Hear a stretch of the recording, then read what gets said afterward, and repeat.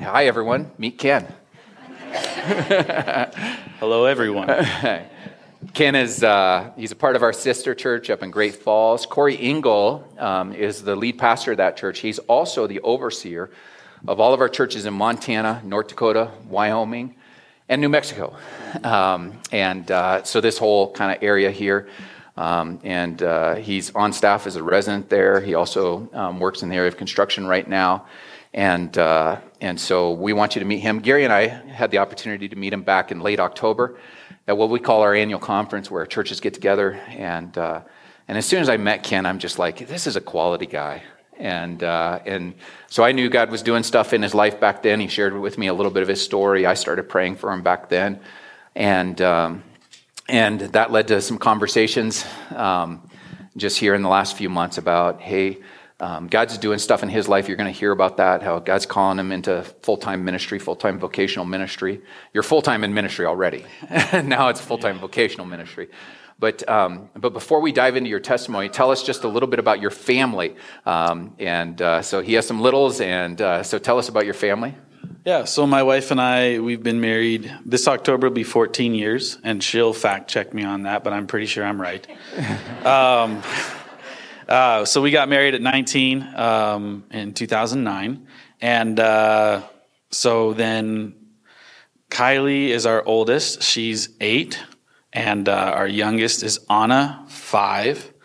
Kylie is the one that lulled us into this false sense of confidence that we were good at parenting. And then the second one came along, and we were like, we do not know what we're doing at all. She's like the full embodiment of every time my dad looked at me as a kid and said, I hope you have one just like you one day. So I'm paying my dues, as he would say. But they're great kids, and she's an incredible woman, and I'm just fortunate to have all of them in my life.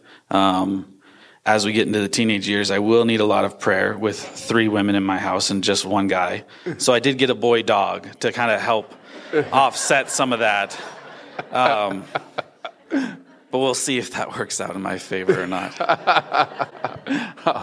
All right, Ken. And if I understand correctly, you started dating Samantha. Yeah, so we started dating when we were 15. All right. So we've been a couple longer than we've not been. So, yeah, that's crazy. Sweet. Hey, tell us a little bit about your growing up and how you came to Christ.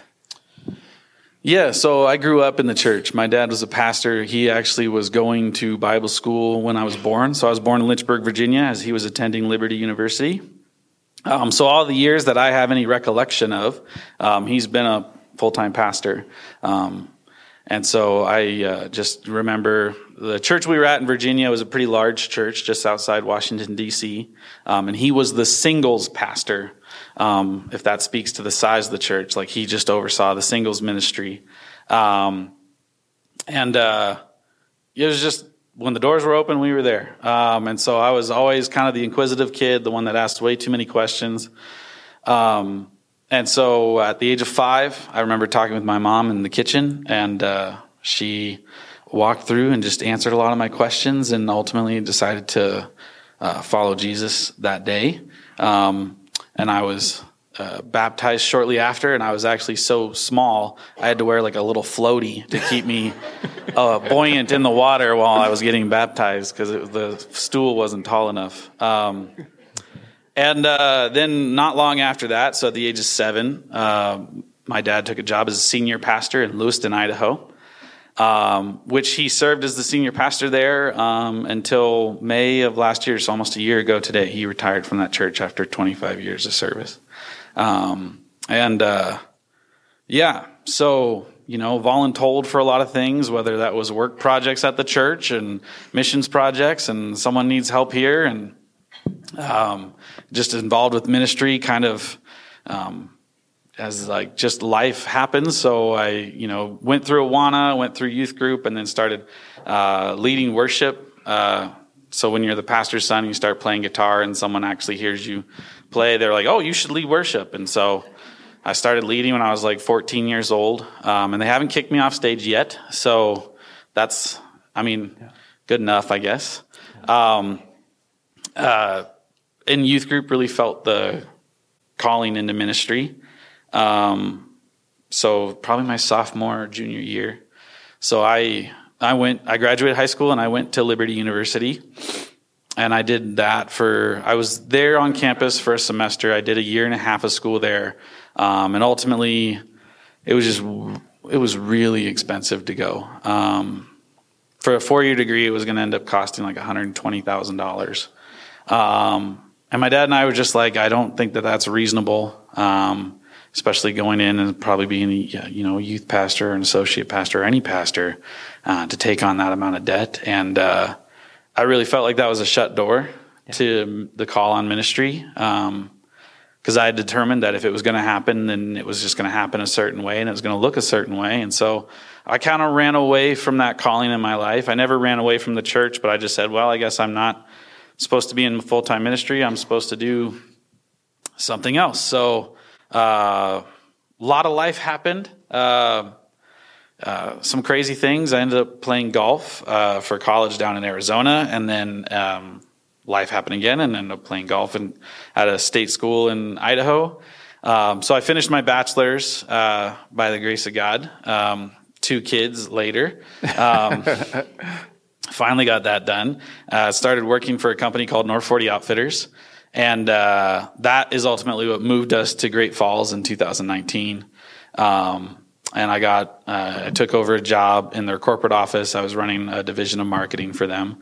So I oversaw all sorts of nonsense that's not really that important. But as I was doing that, I was going through James and just really kind of wrestling with the idea of, if my words were taken out of the equation, does my life reflect my faith in who I say I believe in God? And ultimately God kind of hit me right there and said, you've been running away for 13 years and that's long enough. It's time to go back to what I called you to do. So I quit my job, which maybe wasn't the smartest decision. But I knew that's what I needed to do. And God's provided for us, and we've stayed, we're doing just fine. But yeah, it's been a whirlwind of just kind of going, okay, God, you lead, I follow, and we'll see where that takes us. Yeah.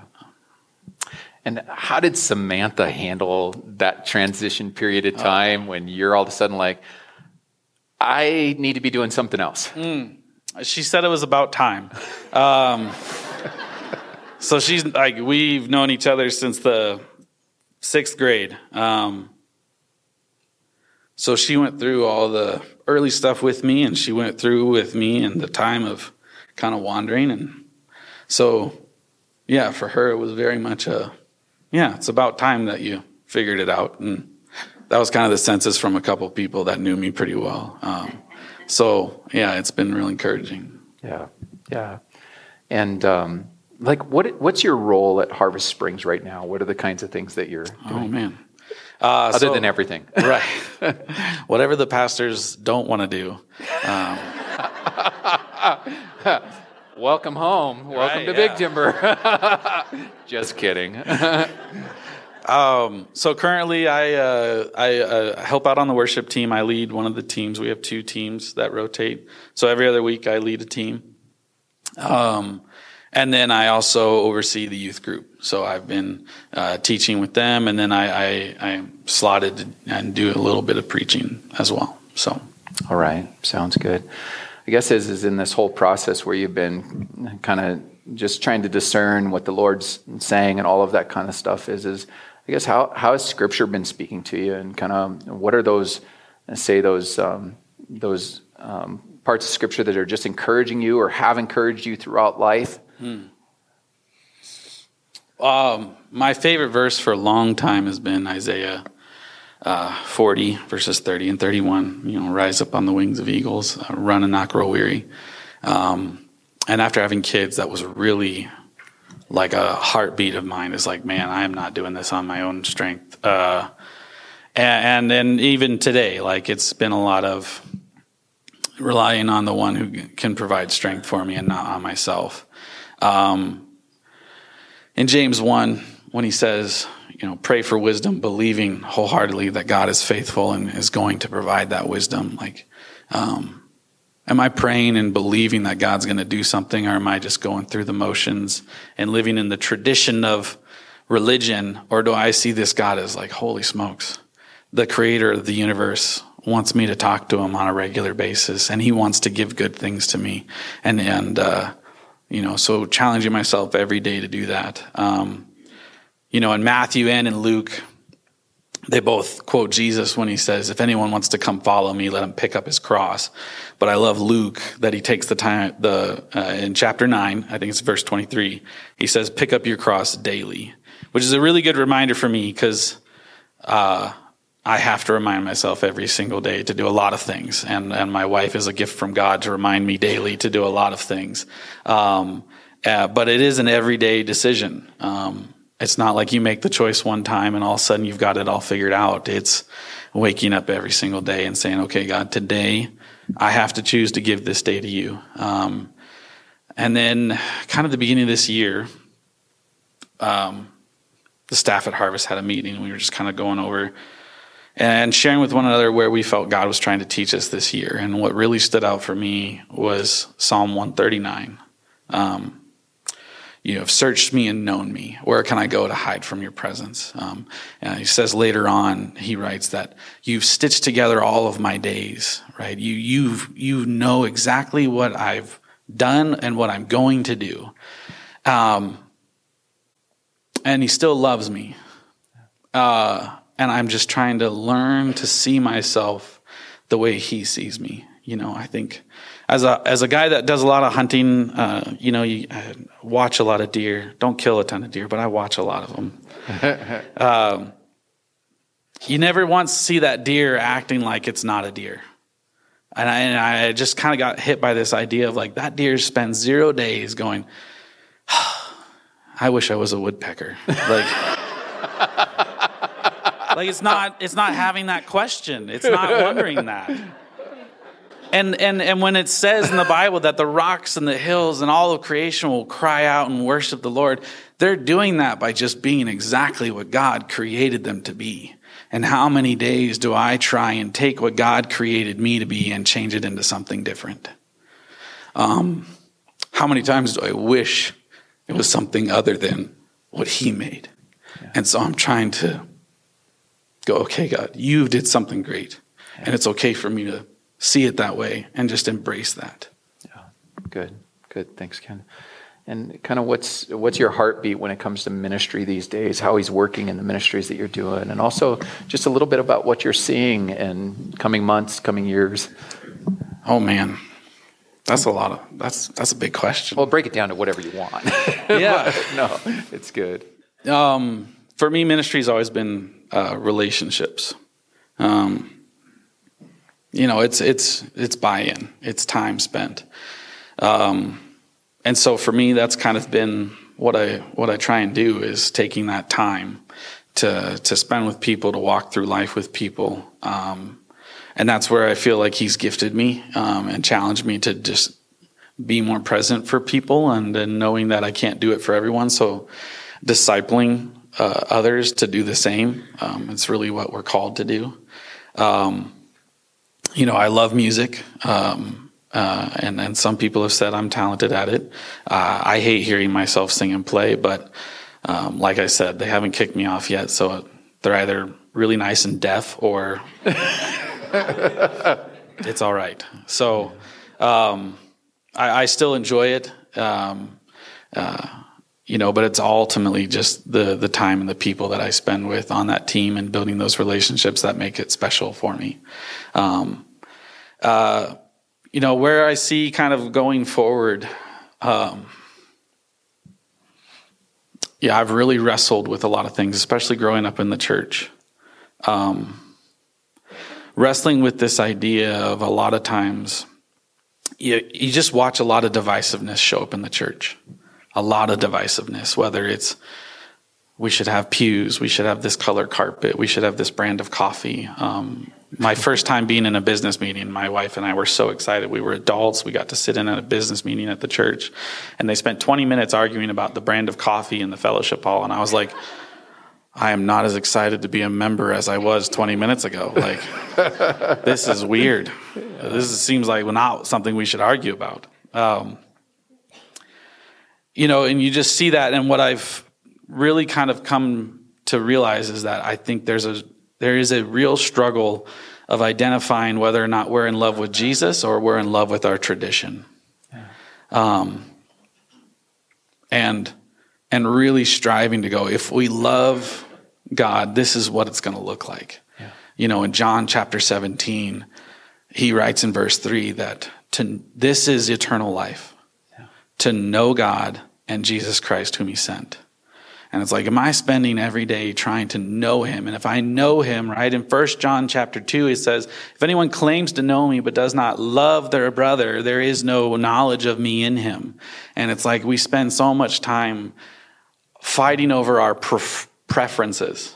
I like this type of music. I like this type of music. I prefer this version of the Bible. I prefer this one, and I almost feel like that sense of when Paul's writing to the church and he's like, some of you claim Apollos and some of you claim Barnabas and others are like, well, we claim Jesus. And as, and you're just kind of like, okay, guys, we're missing the point. This isn't and so as I've just feel God leading me, I was like, of course, you're making it clear that I need to be called to the church, and then you're telling me I kind of need to shake things up a little bit. That's comfortable. But it's I just really feel strongly that that's what God's been speaking to me, is that sense of, are we truly seeking to see the church as one big church and not just my favorite building to visit on Sunday? And how do we live that out 7 days a week instead of just on Sunday? Good. You're getting the opportunity to lead the youth group at Harvest Springs, and that's a part of the position here is what's your desire, your heartbeat for young people? To move away from texting. I hate texting. Every time, my wife can tell when I'm done texting because I move from one-word answers to one-letter answers.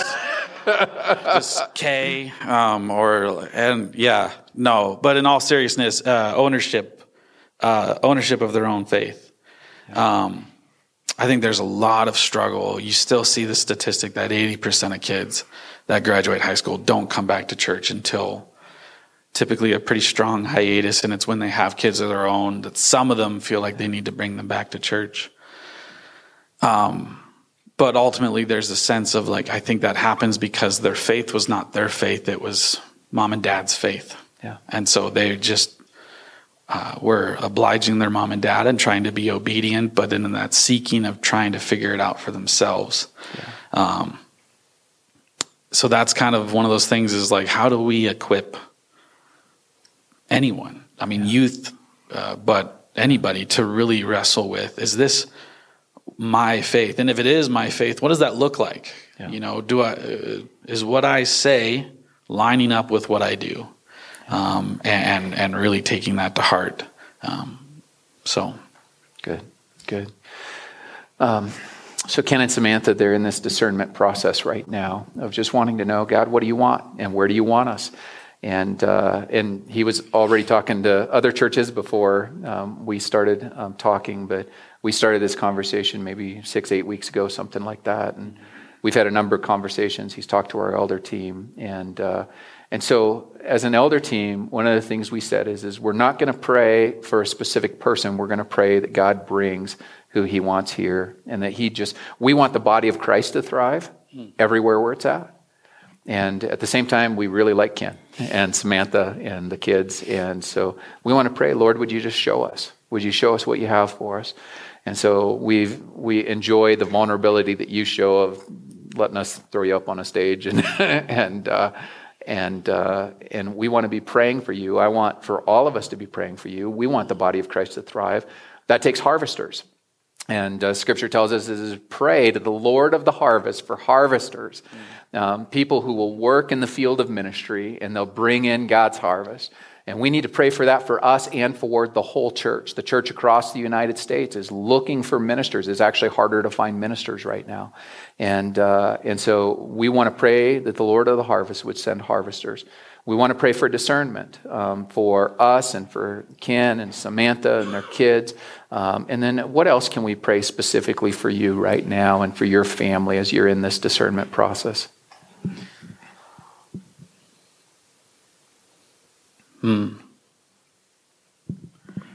Really just kind of peace and confidence. The peace to know that where He's going to lead, He's going to show us.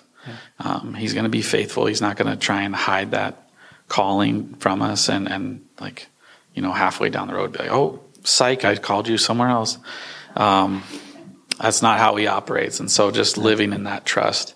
And then also just the courageousness to whatever that step that He's asking us to, that we're not looking at it through selfish motives, but when I have to give an account in front of Him one day, that I can say, this is where I went because that's where you told me to go.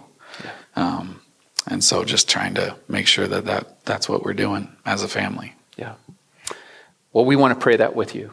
And we really do appreciate you coming in this direction and spending time with us.